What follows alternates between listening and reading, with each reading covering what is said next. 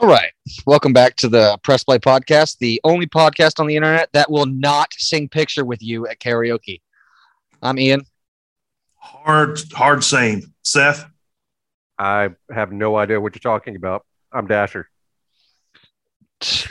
Oh yeah, that's right. You go to the karaoke bars with us. You just don't sing. Yeah, sing one song and watch some random bitch be like, "I like the way you sing. Will you sing picture with me?" No, I won't. Well, that's why I don't sing one song, because nobody would ever come up to me and say that after I did. So, yeah. So today we don't have this. This is so fun. We don't have any shitty TV show to talk about. It's just a movie. That's all. Yeah. We're just doing a movie today. Dude got a small tidbit of nerd news. Okay. The Predator prequel, Prey, dropped a teaser trailer today. I did not get a chance to watch that. I did see the new trailer for The Boys, though. Yeah. The Predator, it's called Prey, and the trailer's like 30 seconds long. It doesn't show you really anything at all, but what it does show you has me intrigued. Apparently, this is going to take place way back in the 1800s, and he's going up against the Comanche. I'm so here for that. Yeah, 100%. I don't know, dude, because I haven't seen a good Predator movie. I haven't seen a good Predator movie since the first one, so I'm pretty for sure. I did not see the second one. I saw Alien vs. Predator 1 and 2. I saw Predators with Adrian Brody, and I saw the other one that just we shall not talk about. Yeah, I mean, it's, it can't be any worse than what they put out previously. And it's going to be a movie, and it's coming straight to Hulu. So, a lot of people are like, you got nothing to lose with your time. Exactly. That's what it boils down to. And I mean, it's a cool concept. He's going to be fighting fucking Indians. Okay. Is he vastly superior? Native Americans. Native Americans. Is he vastly superior in every way, shape, form, or fashion? Yes. Are they probably going to snuff his ass by movies in? Also, yes. And I just want to see it. Well, shit. How did fucking Dutch kill the Predator? With sticks and stones. Exactly. It's true. So, with Home Alone tactics. I think the Native Americans have a fucking mass advantage over this guy. Yeah, they'll be fine. Well, one of them will. There's always one. So, yeah, I'll check that out. So, I have wanted to see this movie for a while. I remember seeing the animated Hobbit film when I was in elementary school. And I have never seen the Lord of the Rings, the animated film directed by Ralph Bakshi, who we'll get into it. This guy has a style for sure. Yeah. But I wanted to see this movie because I knew that it depends on who you are. And I'll get into my feelings about it like on a grading scale. But this movie is kind of historic. With the implementation of rotoscope and animation, it's not that bad.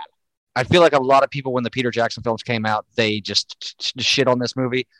I don't think it deserves that, but we'll get into that later. So I don't really know which one of us is even the biggest Lord of the Rings fan. I know it's not me. Me or Seth for sure. Yeah.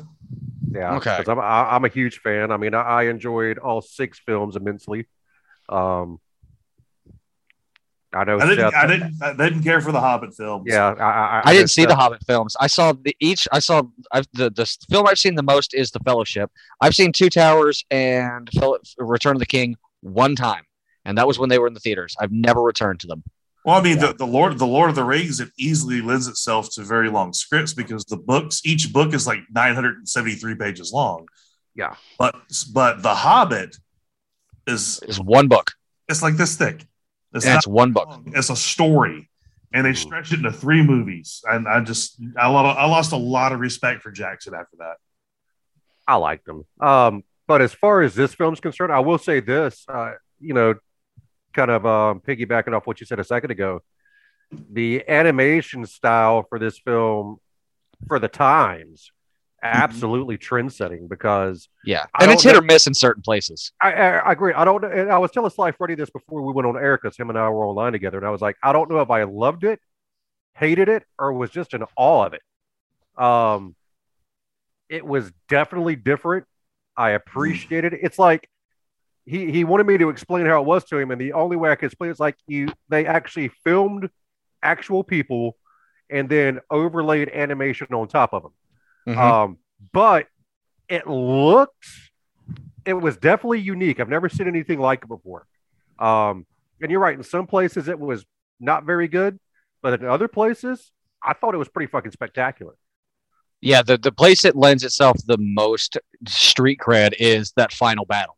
It looked amazing, See, considering that those were actual people. yeah, yeah.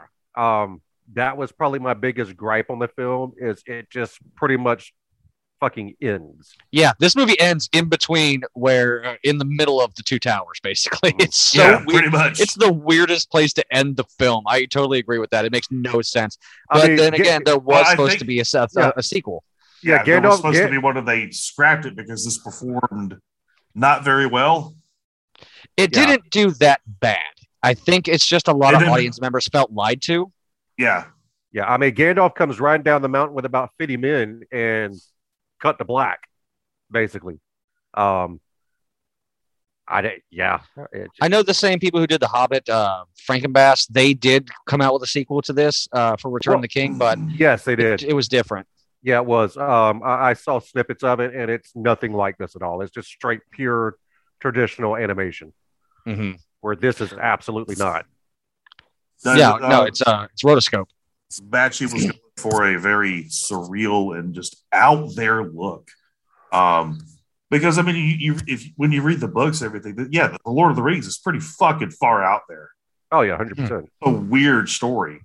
There's a lot that you have to accept as far as strangeness goes. Mm-hmm.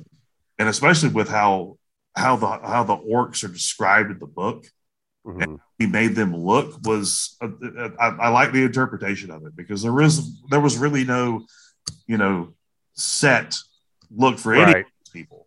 Right. Where there were fan arts, but nothing that really like we have today. We have specific imagery Mm-hmm. because the films are just ubiquitous with the look now of these characters.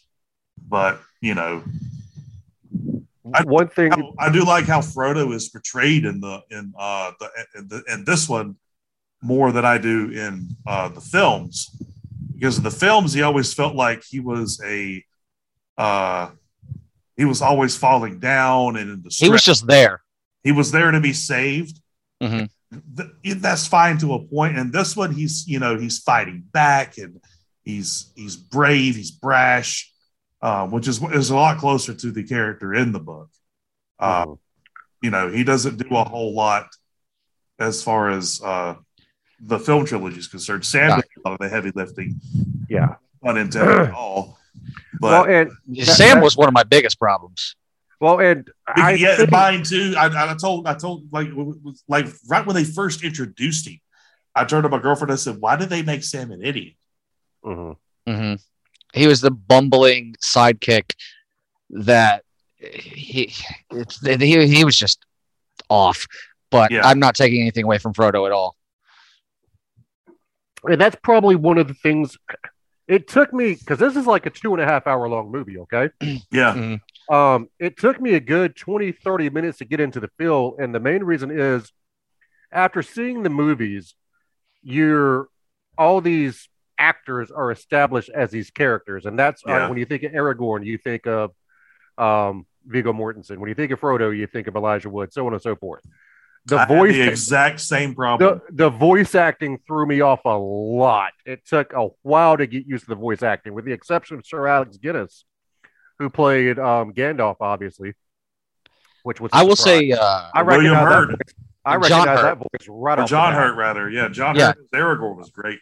I thought, that's those are the two characters that I think, while not Gandalf, but Aragorn, I think he was a slight improvement from his live action counterpart, almost because I forgot how it was worded, but it's like you could see Viggo as more of a warrior, but not really as a king. But when John Hurt's voicing Aragorn, you can see him as both because he just has a presence. Yeah, I could feel that. He does, but I still prefer Mortensen's Aragorn. Sure. Yeah, 100%. I like the vulnerability that he gives to that performance. Sure. And there's certain characters that are just completely glossed over. Like, if I hadn't read the books, I'd have been like, okay, so there's a dwarf with them and the blonde one. Yeah, Gimli and Legolas are just there. They don't get a lot of play at all. Yeah, they're pretty much cameos. But is it necessary to the story of the first movie, with the exception of that council scene, which I liked the council scene? I don't really feel like they were necessary that much, so it was okay to scale them back. In this script, no. In this script, yeah. If you read the books and if you read the books and you watch the that's where I like the films better, is that they recognize the importance of Gimli and Legolas. Yes. Mm-hmm. Those were two of my favorite characters in the trilogy.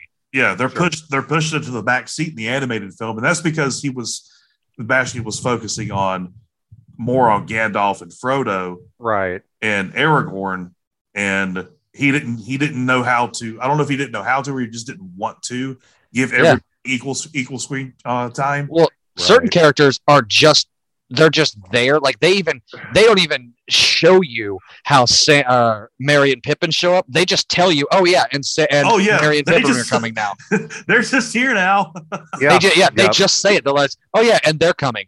Okay, we don't even know them, but fuck it. That's not too much of information of how little they said it either. Oh yeah, they're here too. No, that's exactly what happened. One thing and mind you, I've never read the Lord of the Rings books. I've listened to the audiobooks. They're a hard read, dude. That's what I heard. I heard the first one is. One thing this movie did show me is just how faithful the movies were as far as an adaptation goes. And sure, I'm sure they took liberties, and I'm sure they left a lot of things out because they did. But almost word for word, you get the same dialogue in this film than you do in the motion pictures. Yeah, because a lot of the dialogue in both films comes directly from the books. Exactly. They're direct quotes. I don't know half of you as much as I'd like or whatever, and I like less than half of you half as much as you deserve. I don't know the quote, but I was like, that's so they both did that. That's one of my favorite lines ever.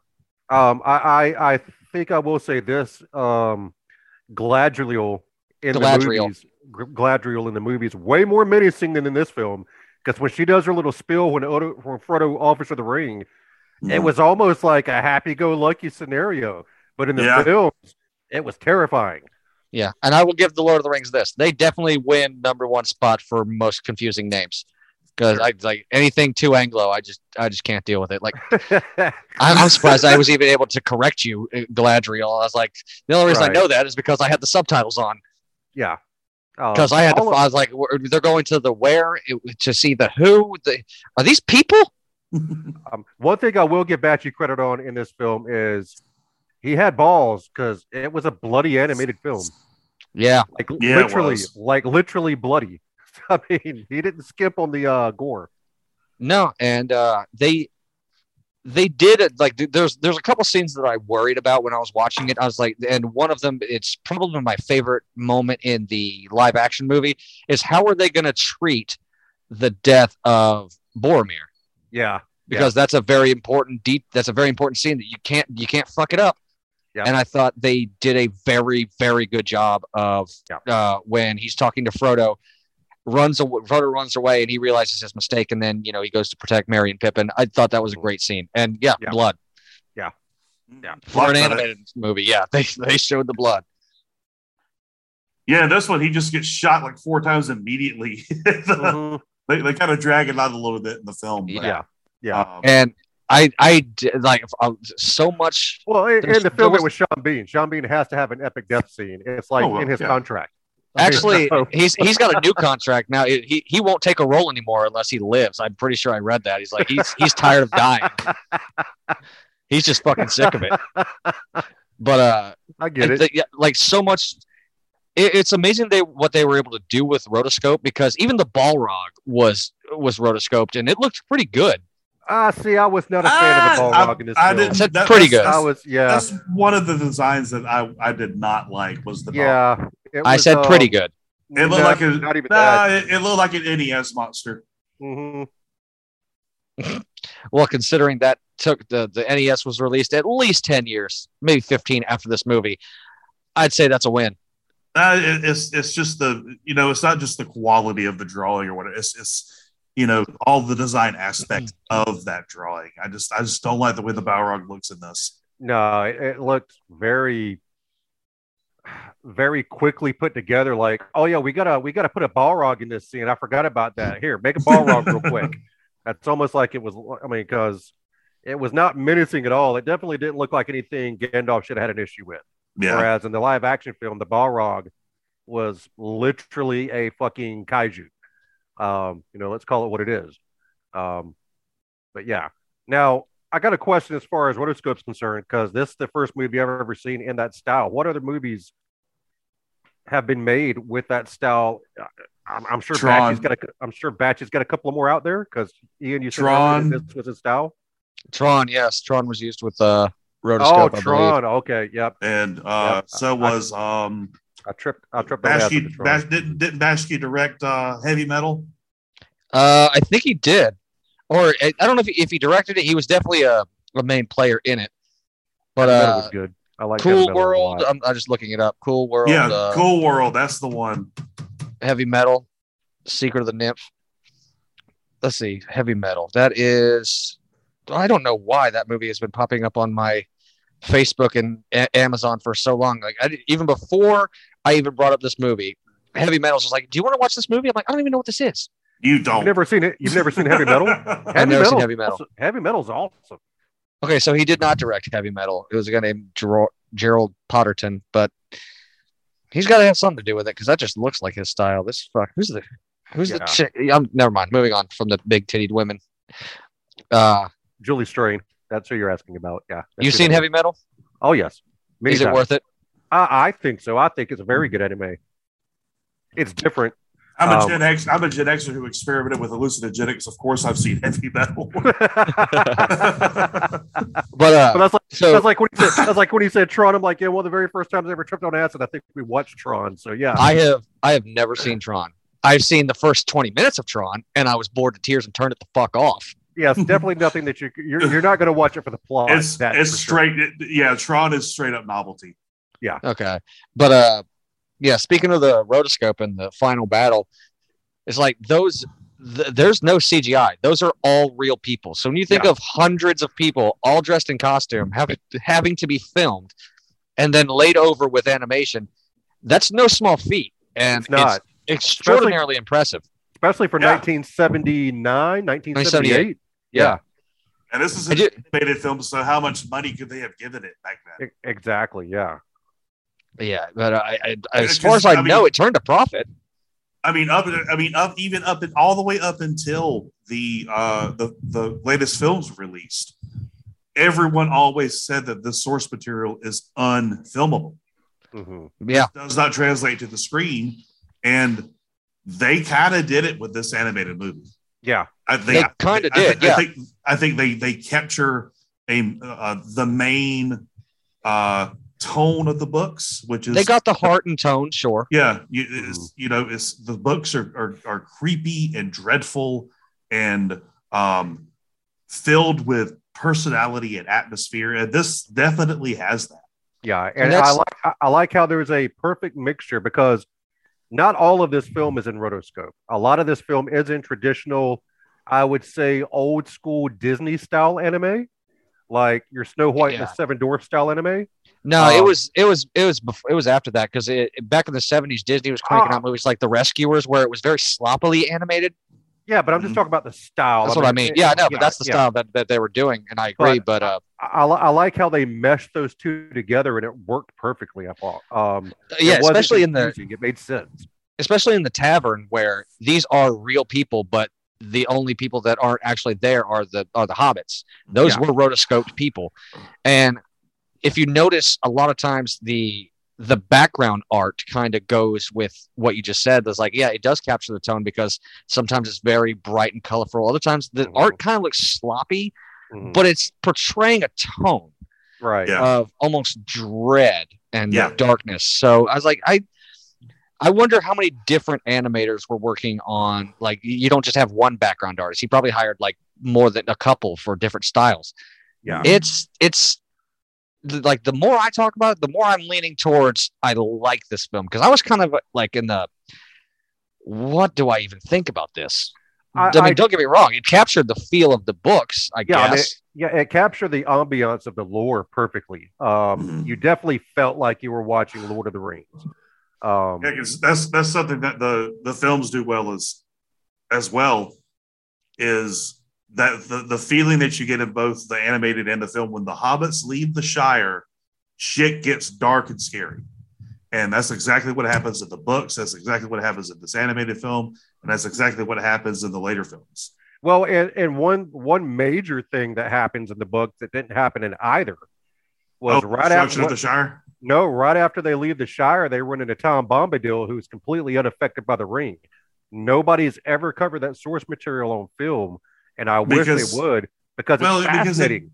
It's fascinating. It's fascinating to read, but in the context of a script, it's pointless because it bears nothing on the story. You're not wrong. You're not wrong. Sure. Yeah.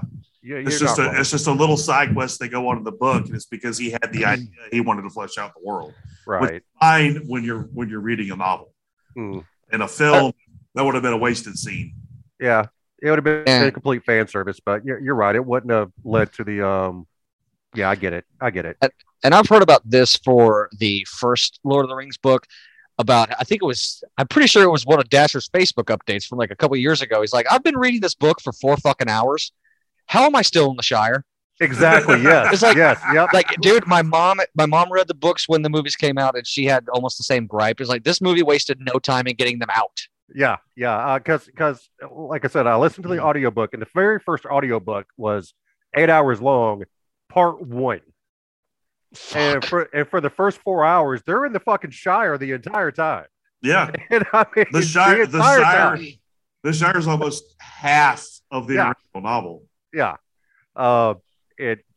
So that's crazy to me, I remember that. Like you and my mom were the greatest trailers for not to read that book, because when I was a kid, she read the book and she's like, this is the boringest book I've ever read. They are still in this place. They've gone nowhere.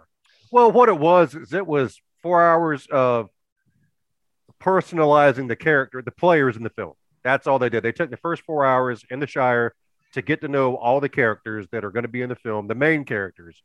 And then, okay, every single detail about each one of these characters. Now we can move on. Should it have taken 4 hours to get to that point? Probably not, but I understand it. So, I mean, if you really want to break down Tolkien's writing objectively, I mean, does he know how to build a world? Yeah, he fucking does. Yeah. Does he know how to progress a story? Yeah. His characters are fascinating. He knows how to progress a story when he needs to, but Tolkien is long-winded. Mm-hmm. He likes to delve into a lot of detail. Yeah. Which is what helped Jackson and them and Bashki, put this, translate it visually, because there is so much detail in the book. Yeah. So it's a double-edged sword. It is. Mm-hmm. It is. I've read the books twice. I read them in high school, and then I read them again when I knew the movies were coming out. Mm-hmm. And during my second read, there were parts of the Fellowship that I just straight up skipped. Yeah, I didn't need to read it. I knew the story, and I didn't want to read it again. Yeah, I mean,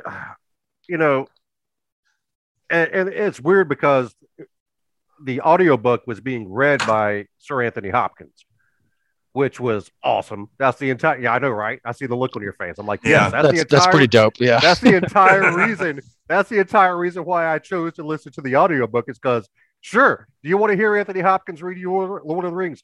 Yes, I do. So that helped. That did help. But yeah, like you said, Tolkien is long-winded, kind of like Stephen King is long-winded. Stephen King rambles. There's a difference. Well, it depends on the story. Like, and some books are small. But... Some books are smaller than others. Like I've made it maybe 7 chapters into it and quit. But Salem's Lot, I read front to cover in a few days. Well, that's like the Dark Tower. I mean, I could read that today, because it's just the way it's written is All very 97 volumes. all 97 volumes. Yes, the way it's written, it's smart. It gets to the point, while at the same time taking its time, but it doesn't feel like it's taking its time, if that makes sense. But anyway, back to this film because we're straying way off track now. It happens. It does. Mm-hmm. So, like, I want to know, like, did you have any major gripes with the film? My biggest gripe is Sam. I would say that's mine as well. They made him a bumbling idiot, and that's not who Sam is in the books at all. There were times during this film where I was just absolutely bored, and I can't really put my finger on it. Why? I don't think it was a pacing issue. It's hard to explain. I think it's the problem that you and I share is that we have the film so ingrained in our mind. That's probably what it was. Yeah. You know where this is going, so you're just waiting on them to get there. Yeah, well, I mean, because like I said, the times where I was feeling the most bored at, and it did happen often, they were covering the exact same source material they were covering in the movies, but it was so vastly different visually, and the sound of it was so different that I just couldn't stay engaged. Now, a lot of that might have to do with the fact that I've seen the movie so many times. Like you just said, I know what's coming, and just hurry up and fucking get to it. But yeah, I mean, I was terribly bored through certain stretches of this film. That would be my biggest gripe. Especially when you're hearing word for word dialogue. Right. Between the two, and it just, it kind of, okay, I've heard this in your brain. Yeah. You're going, okay. I can almost recite this line for line myself while I'm listening to it again. Yeah, exactly. I don't remember this specifically correctly.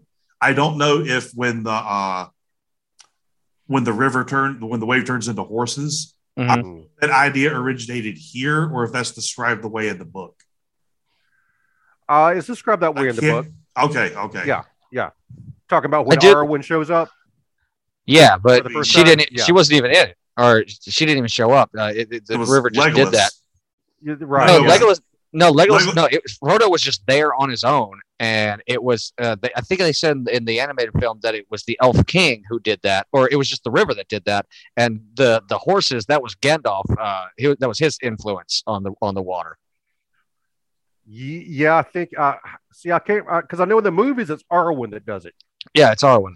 In the books, I think it's actually Elrond that does it, but it may be Gandalf. I don't actually remember because it's been a while. They said in the animated film that the water was already doing that. The fact that they turned into horses, that was just Gandalf's little addition. At least that's what I think I remember hearing. I watched it this morning. No, Gandalf was trapped at that point. Yeah, because Gandalf wasn't even there. He was at the top of. Well, that doesn't mean that he'd have influence on what the river was going to do. Like maybe that's a defense mechanism. Yeah. Well, I mean, they were in elf lands basically, so I guess it would make sense if it was Elrond, because Elrond's basically a mage without being a mage. In the books, the elf that comes and gets Frodo to take him to Rivendell to get healed it's not Legolas, it's not Arwen, it's not Elrond, it's some other elf. I don't know any other shows up. I don't remember at all. Yeah, it's been a while. Yeah, not that it matters. Yeah, but in any event, I thought it was cool to see a lot of the influence that Jackson picked up from this. Oh, sure.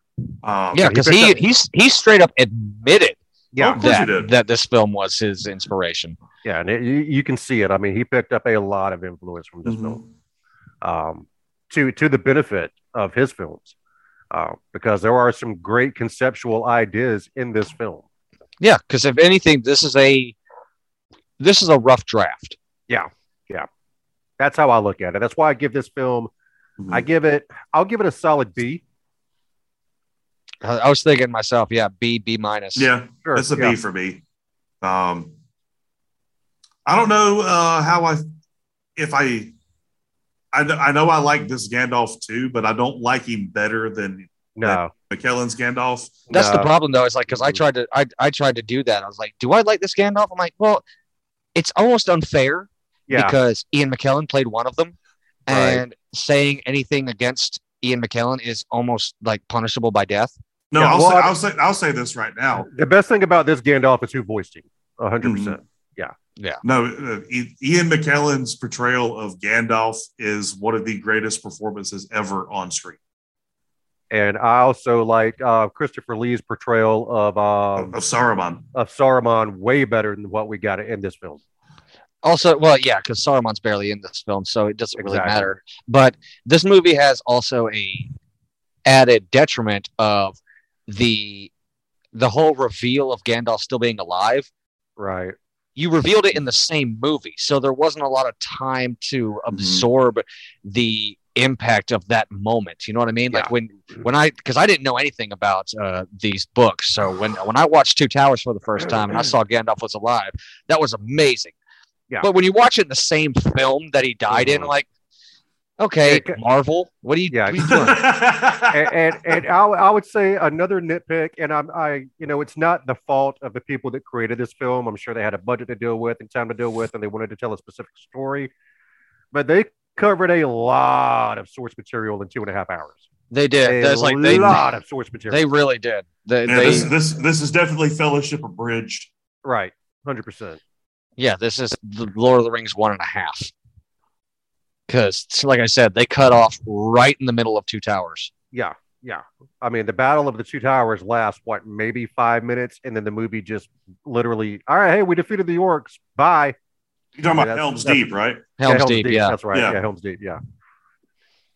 Which, as far as, Lord of the Rings history is concerned, the Battle of Helm's Deep is always, other than the battle in Return of the King, my favorite battle scene in the entire franchise.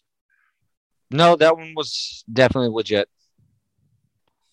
Oh, because there's so much going on during that battle. Yeah. So there's so much at stake. Well, and I think that's the thing that this film was missing, was that epic moment that you get at least one in each of the Lord of the Rings movies. Like in Return of the King, it's the Charge of the Rohirrim. In the Battle of Helm's Deep, it's Gandalf coming over the hill crest to save the day, which they tried to do that in this movie, but he came over the hill with like 50 men. So it kind of lost its luster. Because filming will cost a lot more money. True. Mm-hmm. And I think that's something that the rotoscoping over live action may have hindered. Right. Was being able to achieve that epic moment, because epicness, when it goes to a battle, is scale. Yeah. And when you see, 50 men coming up with Gandalf as opposed to 300 men on horseback, right, that's different. Yeah. You don't get to see 10,000 Uruk. Right. You see a few. Yeah. So there's some of that's lost visually, which again, like you said, this movie, they probably couldn't help it. Right. Even if they had to draw everything, that still costs money. Yeah. Like I said, I don't think it's the fault of the creators of the film. I just think the times and the budget didn't allow for that epic moment that this film probably needed to be better than it was. And again, it's not a bad film. No, you could tell that he was trying to get there, but you notice the limitations of the budget. Right. Also, the time they were in. Yeah, exactly. Yeah. Technological limitations and money, I'm sure, played a big factor in that right there. Yeah. One thing I do want to touch on, how did y'all feel about the score and how it flowed with the movie? It's floating. Yeah, it definitely. It captured the vibe they were going for, with the exception of one, and once again, it brings me back to my biggest problem, and that's Sam. When he's meeting Galadriel, he's like they play that goofy Looney Tunes bumpy music, and I'm like, yeah, what is happening? Yeah. Another thing I found extremely funny is every time Schmeagol stood up and spoke, the body language they gave him looked like he was spitting a hot 16. He looked like dude. By the way, so speaking of Gollum, when they Gollum, the very Gollum's the first couple minutes of the film are live action just behind a red rotoscope filter. Right. Damn, that Gollum puppet or whatever they had was terrifying. Yeah. Yeah. Holy That's crap, that was nightmare creepy. fuel. That's like, no, that is stuff of my nightmares. And I do feel like if you haven't seen the Peter Jackson films, I could almost bet anybody that watched that first couple of minutes explaining the backstory of the ring was probably lost. Mm-hmm. Yeah. Because Mhm. they just jump right into it. There were rings. There was this guy. He got his hand cut. I'm like, whoa, slow down. I know who Isildur is. I know who Sauron is. But like, God, could you imagine watching this with no prior knowledge of the Lord of the Rings? You would be lost as fuck. Well, I mean, it doesn't hold your hand, No, but it gives you what you need to know. but like, it also it kind of assumes that you know what you're getting. Well, Yeah, but it's to a this point. movie- no, dude. The preamble to this film is a redneck father that throws his 5-year-old child into the lake with no swim. Exactly. It Yeah. it just assumes that Yeah. you know what's going on. Yeah. One thing this movie did get me hyped for though is the damn cat is the show that's going to be coming out on Amazon Prime. I'm because not stoked for that at all because I know literally nothing about it. Just the fact that it's Lord of the Rings means nothing to me. My dick is not hard. It's quite soft right now. it's it's the prequel. It's, Great. Isildur and all those cats. It's going to tell their backstory, I think. So I think, like I say, I haven't read up much on it. I saw the one trailer that they dropped, and I was like, okay, I'm here for it. Yeah. And the fact that Bezos dropped 437 million on the production behind it, it better blow my fucking mind. If Yeah, it doesn't, better. that's the if it doesn't, that's just like the greatest thing to ever happen to Jeff Bezos. It's like you want to talk about blowing money on dick rockets? You blew your money on this crap. I'm sure. Does his look? Let's be real. It looks like a penis. It has a head. There was a definite metaphor there somewhere for sure. Mhm. Like, I'm so rich, I'm going to fuck the sky. That's literally what it is.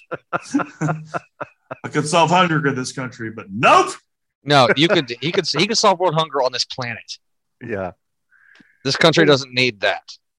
So We don't need rockets. We need. I'm not getting into that. All right. anything else about this movie, gentlemen? Mm-mm.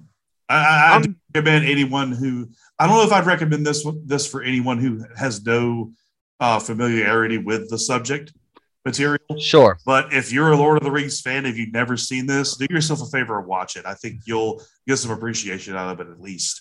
I would say if you like watching really cool looking shit, smoky or fatty, sit back and check this out. The source material is not really going to matter because No. it's going to look cool. Oh, this is Yeah. definitely a hate stoner Sunday movie. There's definitely a stoner film for sure. Yeah. But yeah, I would say like, yeah, if there are people out there that are just like, oh, the Peter Jackson can do no wrong. Like, well, He this kinda came did. first, and it had different directions and ideas for certain characters that I personally don't hate, Mm. Yeah. except for one. Mhm. Yeah. I hate this portrayal of Sam. Other than that, there's really nothing really negative I could say about this. Yeah, I mean, even Bilbo was done justice, I thought. I mean, he wasn't in the movie a lot, but No, they did he Bilbo was right. there. Yeah, he was there. It kind of took away from like they didn't spend a lot of time on his obsession with the ring Right. like they did in the other. But like I said, what this movie did in like 15 minutes, it took Peter Jackson's movie like 45 to get us to. Like it was Yeah. skipping because we had places to go, and you Right. only had so much time in this movie. Right. But and that's another thing. I didn't know. I don't know which one is correct. Because in Peter Jackson's film, Frodo's journey starts literally right after Bilbo leaves. But it says in this movie that 17 years pass. I'm like, okay, so which one happened? Because I like that 17 explanation years. of 17. he Yeah, had- seven. he Yeah, had seven- that much time with the ring, Yeah. which but- would have corrupted his mind and made a lot more sense why he didn't want to give it up in the Peter Jackson films. Yeah, because if I'm not mistaken, in the books, when when Gandalf is in the Shire and learns that Frodo has the ring, and Gandalf's like, I got to go somewhere, I'll meet you back here, blah, blah, blah. I think 3 years pass in the books before Gandalf comes back and gets up with Frodo. Yeah, it's not a quick, so a lot of time passes in this story. Yeah, which is fine because that way it makes sense. Like he was around the ring, absorbing its darkness and becoming obsessed with it like everybody else. Right. It's just little things that sometimes, maybe masterpieces leave out. Sure. So anyway, again, I think we all agree that this movie is a solid B. It's fine. It's fine. It's fine. Yeah. It's not. I don't know if I'll watch it again soon, but I was just definitely watch it again. Yeah, I'm not going to watch this for a while. Yeah, it's going to be a long while before I ever check it out again. But yeah, sure, maybe one day I'll see it again. Maybe. Seth, you're on deck next week. What do you got? Yeah. So next week we are going to watch the film Tremors, starring Kevin Bacon and the recently passed Fred Ward. This was planned. R.I.P. Fred Ward. Yeah, that was weird. I was like, because you mentioned that last that week, movie, and then 2 days later, he's dead. Yeah. I may have killed Fred Ward. You bastard. Yeah, right. Jesus Christ. So Tremors, and then Dasher. Do you know what you're doing? Yeah, we're going to watch what is widely considered as the first summer blockbuster film. Jaws. We're going to watch Jaws. Hell yes. I don't know what I'm going to do, but I do know it's going to be a movie I've never seen because there are those movies that just pique my interest and I've just never got around to them. So using this podcast as a vehicle to watch these films might I've got actually. I've got a list. Yeah. Because I'm constantly adding to, mind you. I'm constantly adding and removing. Like, no, maybe not that one just yet. Yeah. But it will be something that I've never seen because I want fresh eyes. And sure. I'm staring at one right now. I'm like, maybe is it? I don't know if I want to say what it is and lock myself in. Well, and as far as Seth's pick is concerned, I've seen that movie so many times I can probably recite it line for line, but I probably have not seen it in about 10 years. Yeah, me too. It's been a while. Yeah. Oh, I could do the same with Jaws. Like I haven't seen Jaws in like 3 years, but I'll quote you right now. I haven't seen Jaws in a long time either, so that's why I used that boat monologue about that the captain was giving. I used that monologue in college. Yeah. But anyway, gentlemen, didn't get the part. Bitter. Oh yeah, no, I'm totally bitter. Little life things that happen. Little life things that happen to bring us to where we are today. My casting director can suck my dick. All right, so until then, it's been real. It's been fun. It's been real fun.